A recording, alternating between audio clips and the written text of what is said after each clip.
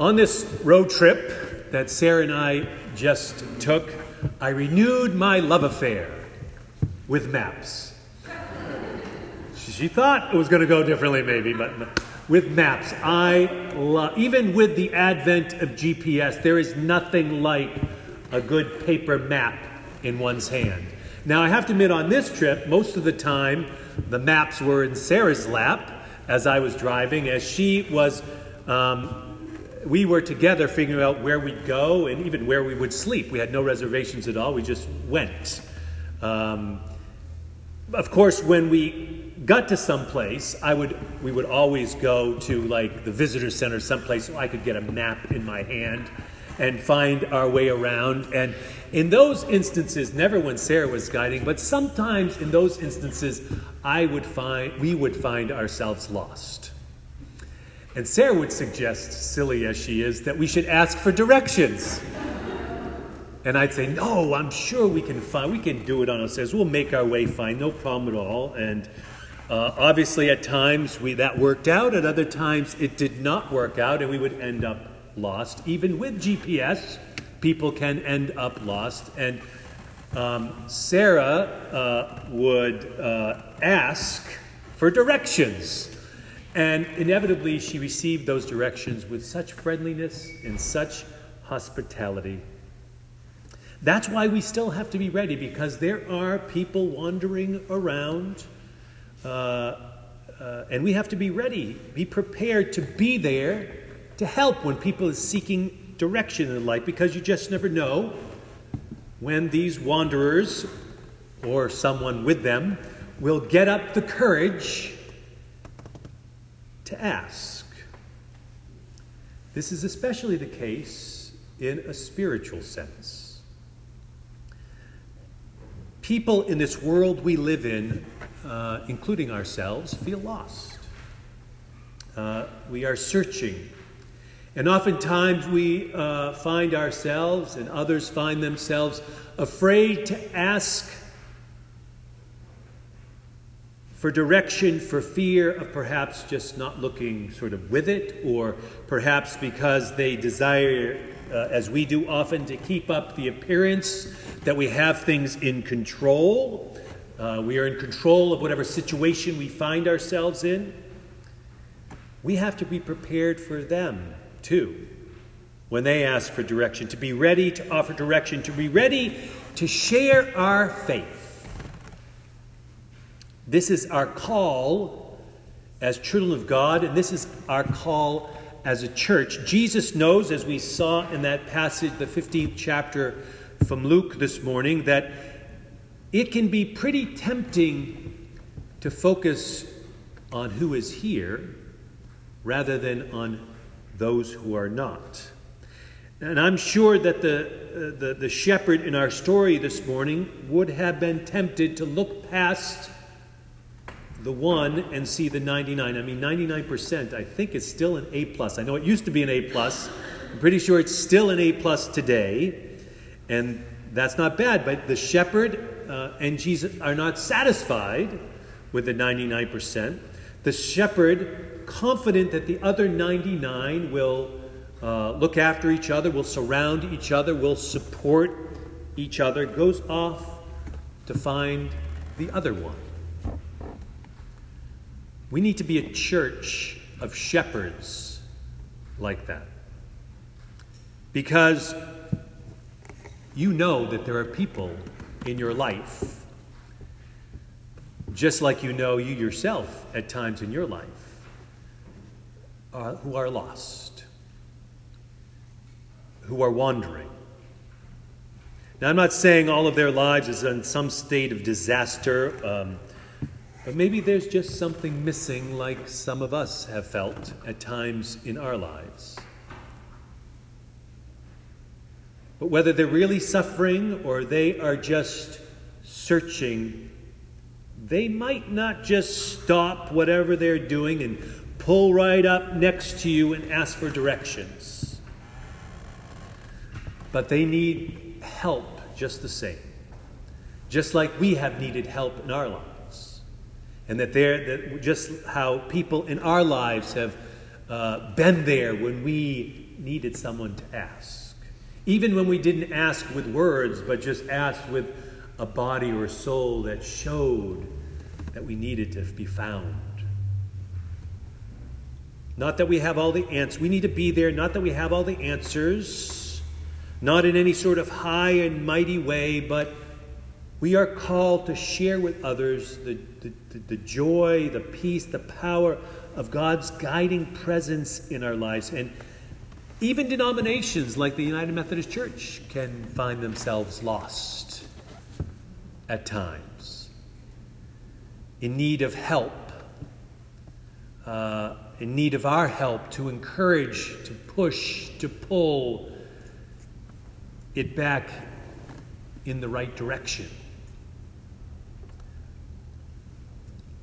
The reality is that there is a lot of hurting in our world.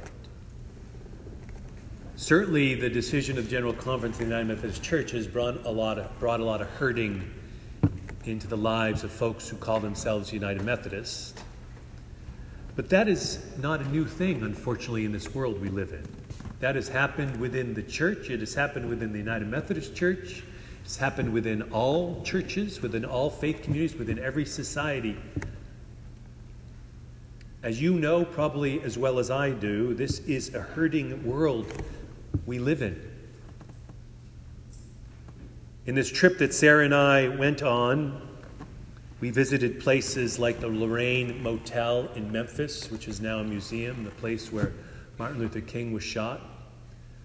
We visited the Oklahoma City bombing site and the memorial that's there. We visited the Civil Rights Museum in Jackson, Mississippi.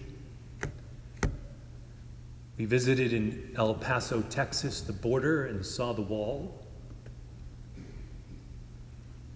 We went across this nation and stopped at small cities where it is clear people are struggling economically and in other ways, where there is a feeling of deep hurt and disconnect, and where you can really feel, as I did, and I think Sarah and I both did in new and powerful ways, how people can feel left behind in this world we live in.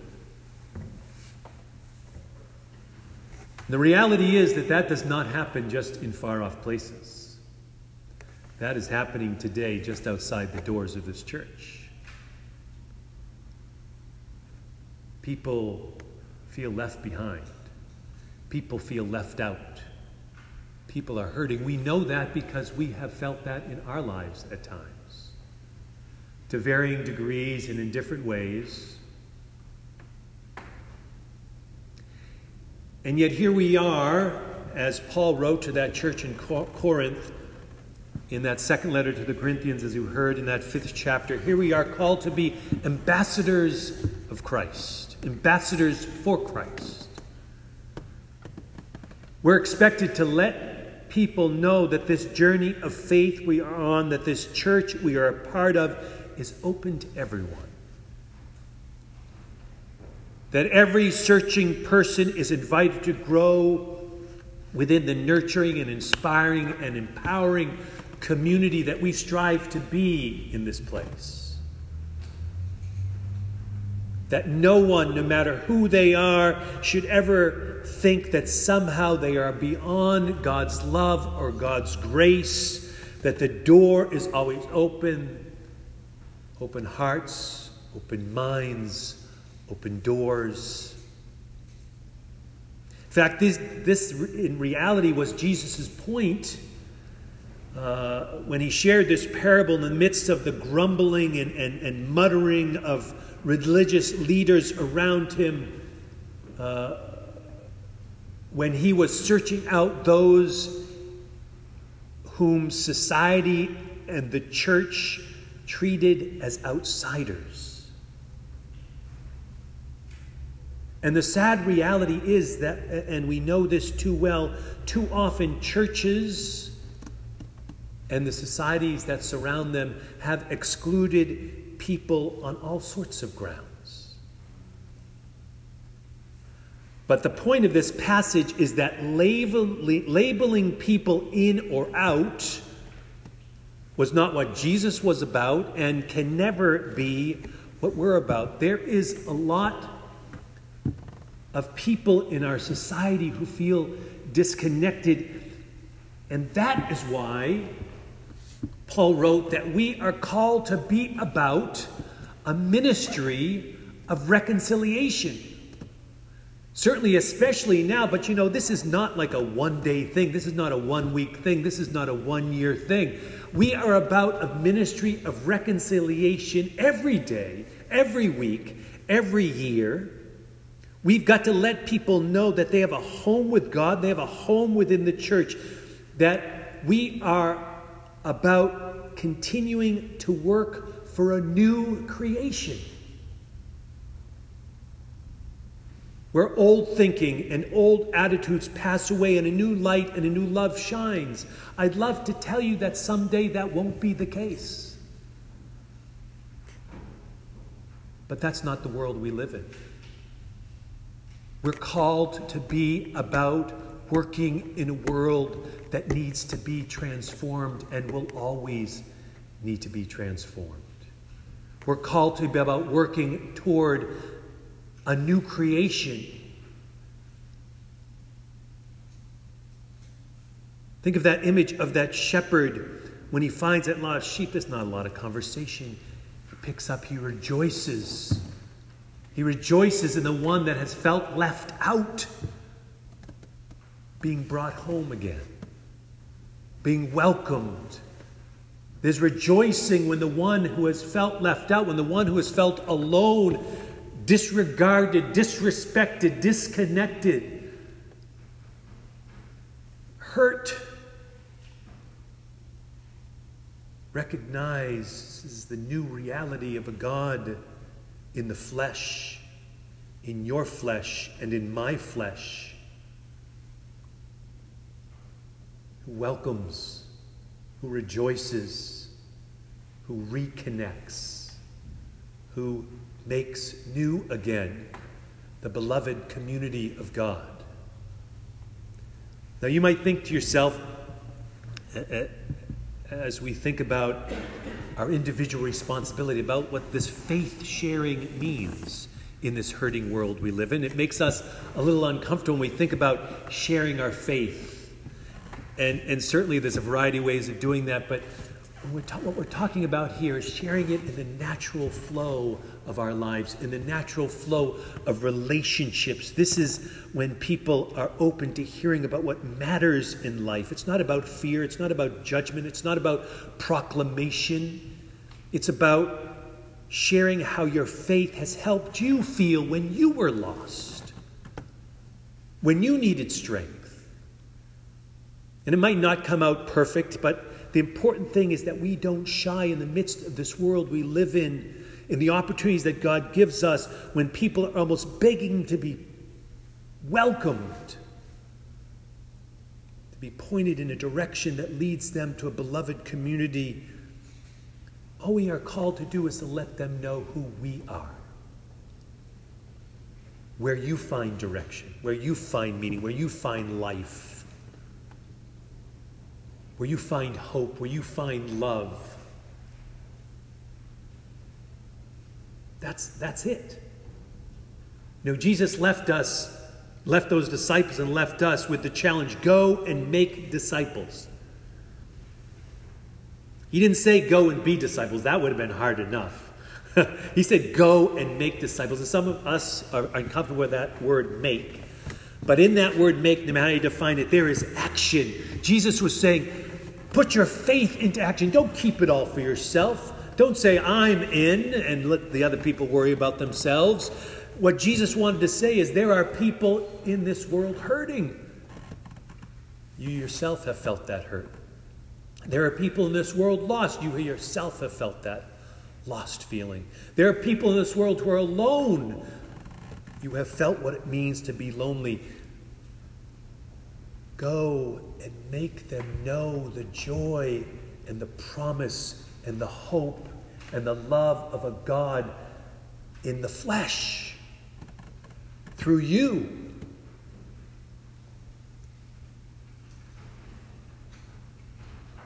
And that job might begin just in a few words shared at the right time, in a few moments spent with someone who needs it, in actions that give people examples of who we are as children of God, in attitudes or perspectives on life that reflect a trust and a faith in God, on being involved in new creations of what it means to be community. We do what we do for those yet here. Why we are here is not for us. I am glad we are here together, and I'm glad for the support and the community that we have together, but we are here for those yet here, who will wander through those doors, not by magic, but by God's grace and God's hope and God's love and God's joy working through you, who risk sharing your faith, sharing what you believe and who you believe God to be, sharing how God has helped you and how God can help them too, recognizing that nothing happens, like I say all the time in our ministry, by magic. It happens because people step up, because you step up and make it happen. And I would just ask you, let's make that happen this week. Let's step up together in ministry this week and every week. In this lost and hurting world, you have the promise of hope. You have a loving heart. You have a peace that passes all understanding. Go and find someone who needs to know that for themselves. Let us pray. Gracious and loving God, we come before you with all the prayers of our hearts. Prayers we've raised up and prayers we've shared silently with you. And we just ask your help today. Help for us as individuals, help for our church, help for our denomination, help for our nation. Because we are lost.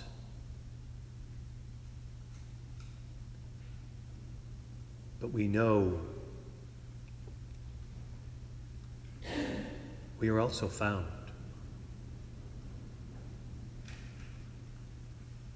We know, dear God, that your love works through us, that your light shines for us and with us and through us. And we just ask, dear God, to give us strength to help that get shared within our own lives, for our own selves, for our neighbors, in the broadest way. We pray these prayers in Jesus' name.